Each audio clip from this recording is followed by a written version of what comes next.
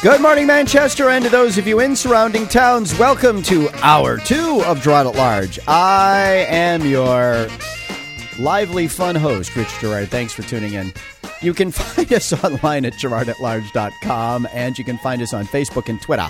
Also, at Gerard at Large, where we encourage you to like us and to follow us because we just want to be loved. All right, joining us this hour will be Londonderry Lancers football coach Jimmy Lozon. Just a note to the control room, he'll be in early because he will be calling or asking Josh to call the head coach of the St. Anselm football team. So we can chat with him on air this morning, which is really cool. That's Joe Adam, who's the head coach of the St. A's football team. We'll find out what's going down on the Hill. But we have, I believe, we have a phone call? Yeah, Susan in Milford? Okay. We have, there it is. Wrong screen. We have Susan in Milford on the line. Good morning. By the way, if you'd like to call in once Susan's done, the number here is 606-6762. We always take your calls. Good morning, Susan. How are you? Good morning, Rich. How are you? Unbelievable. That's good. I just wanted to make people aware that the guest you had on Tuesday on your show, the Muslim apologist, is going to be at the Manchester City Library tonight. Oh, Robert Azzi, that's yes. the main library. Yeah, he's going to be on between 6:30 and 8:15 tonight. I believe it's going to be on in the auditorium at the 405 Pine Street location, the main library. Yeah. If anybody's interested in going out, I intend to be there tonight, and hopefully others will be there as well. Gotcha. So I don't know if you get a chance, because I think you said you were calling on your way into work, so I don't know if you had a chance to listen to the interview live or in the archive, but what were your thoughts? I did not get a chance to listen to the whole thing as yet because I have been swamped at night and I haven't had a chance to sit down and listen to the whole hour of it, but I do intend to do that at some point over the weekend. Okay. I just am never going to trust them because of the Taqiyya issue, and I do know that Robert goes around the whole state of New Hampshire as an apologist for Islam. I know people personally who have seen him at other locations all the way up in Laconia and other areas. Mm-hmm. So that's his job, is to go around and be an apologist. And I'm still disappointed that no one from the mosque has come on to your show to actually debunk what is there. And I know for certain, without shadow of doubt, that Dave Gobbets was in that mosque. So I can guarantee he was in there. But anyway, that's the issue. Also, with regard to the Boy Scouts, they're probably losing some members because alternative organizations have been formed, one of which is Trail Life USA.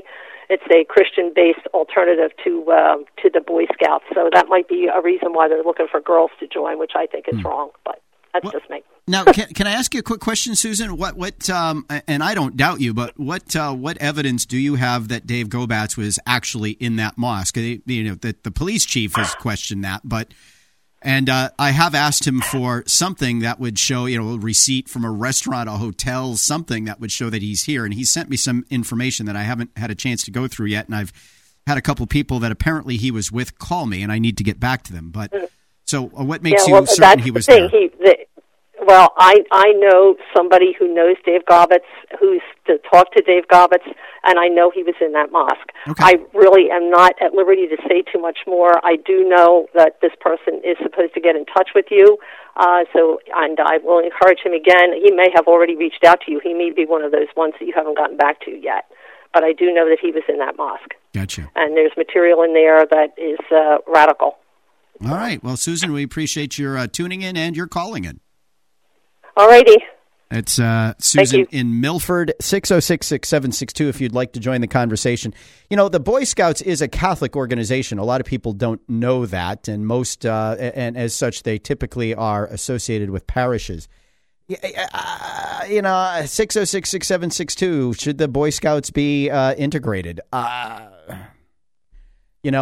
do believe that, women's organizations would be screaming bloody murder if boys were trying to get into the Girl Scouts because, girls are delicate flowers that need to be separated from boys so they can properly have their identities as females and women developed. And actually, I say that with something of a mocking tone, but not because they don't believe it, but because they believe they don't believe that boys need the same. You know, and what are you going to do when it's time to go camping? What are you going to do? And the way the Boy Scouts, it's typically the dens are run by what are called den mothers. So it's not like women don't have a role to play in Boy Scouts. So to the degree that the den mothers sort of oversee the den, and the fathers work at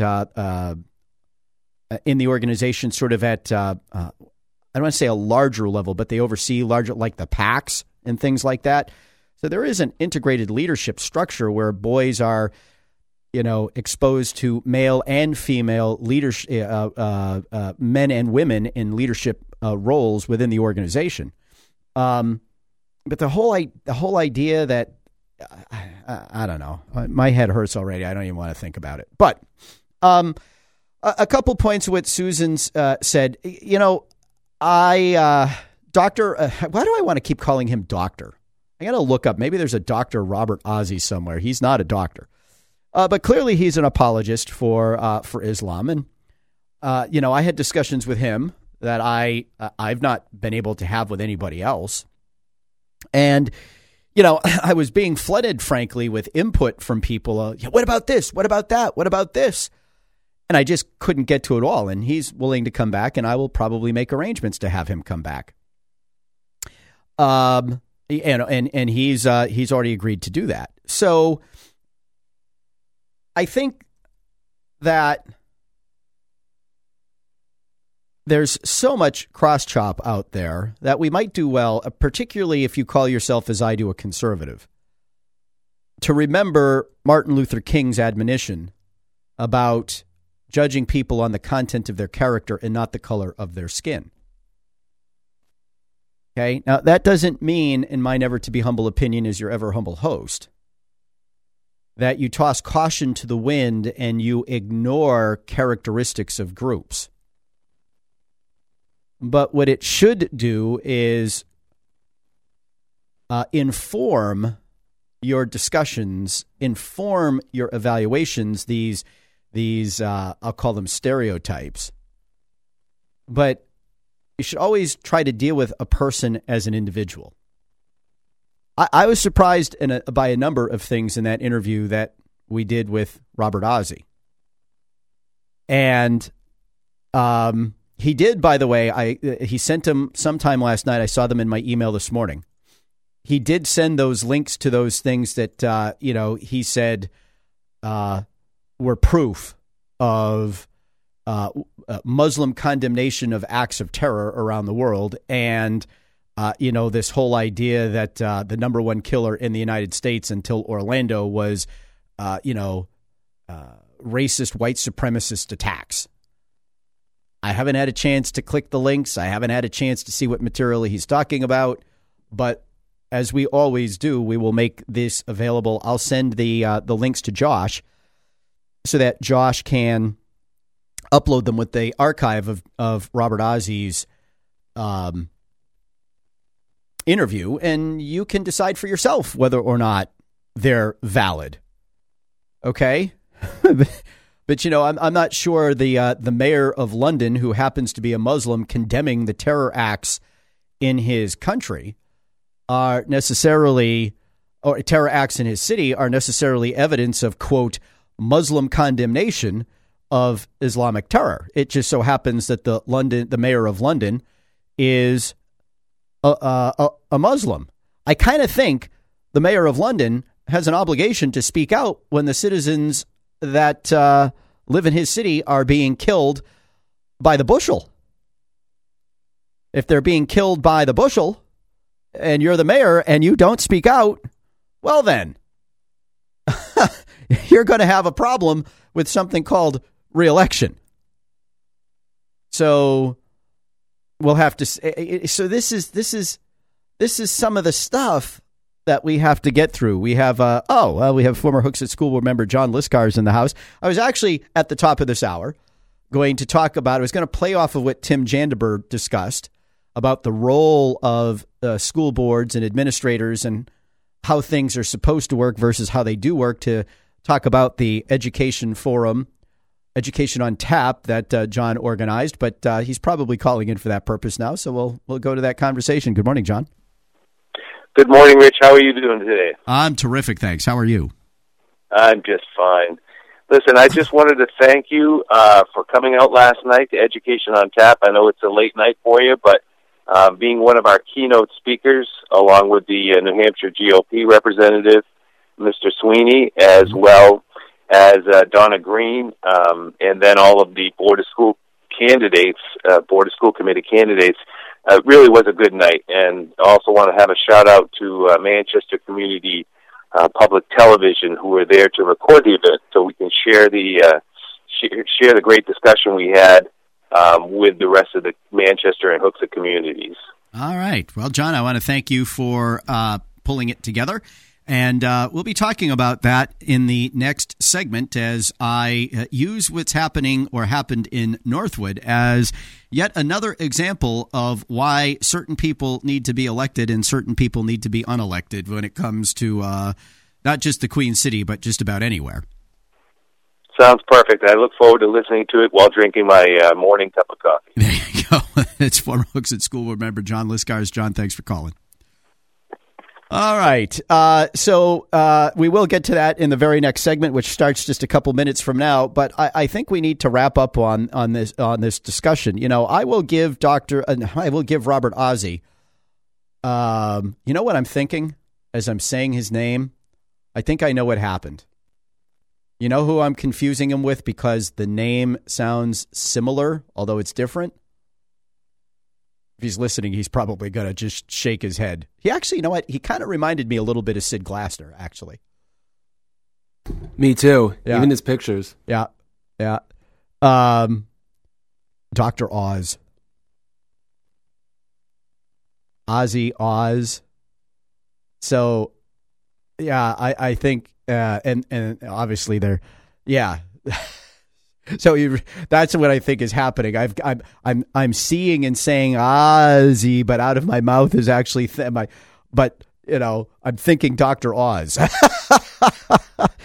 But you know I will give him credit, and there are people who say he's participating in this taqiyya. He's lying because Islam says it's okay to lie. The thing that I question. And I would love for someone to inform me of this is why would God send the angel Gabriel? Now, keep in mind, Gabriel is a Jewish name. God is the God of Abraham, the Jewish people. But if God sent what we Catholics call or Christians call the Annunciation, if God sent Gabriel to seek Mary's consent to be the mother of Christ, his son, the living God on earth, to call his people home, so to speak. Why would he 600 or 700 years later feel the need to send Gabriel to Muhammad to start an entirely different religion? It would seem if they really worship the same God, and I'm just thinking out loud here. I know nothing. I'm not condemning anything. This is a question that I will probably ask Robert Azzi when he comes back. Why would he send Gabriel to Muhammad to start a religion that does not follow his son? And therefore, by definition, my definition as a Catholic can't possibly follow him. It would seem a bit contradictory that the God of Abraham, having given his son to the world in Jesus Christ, would then 700 years later start a competing religion. It's like a divine practical joke. Split personality, I guess. I don't know. But that's a sincere question. And you know what? I did not know that until Robert Azzi told me that.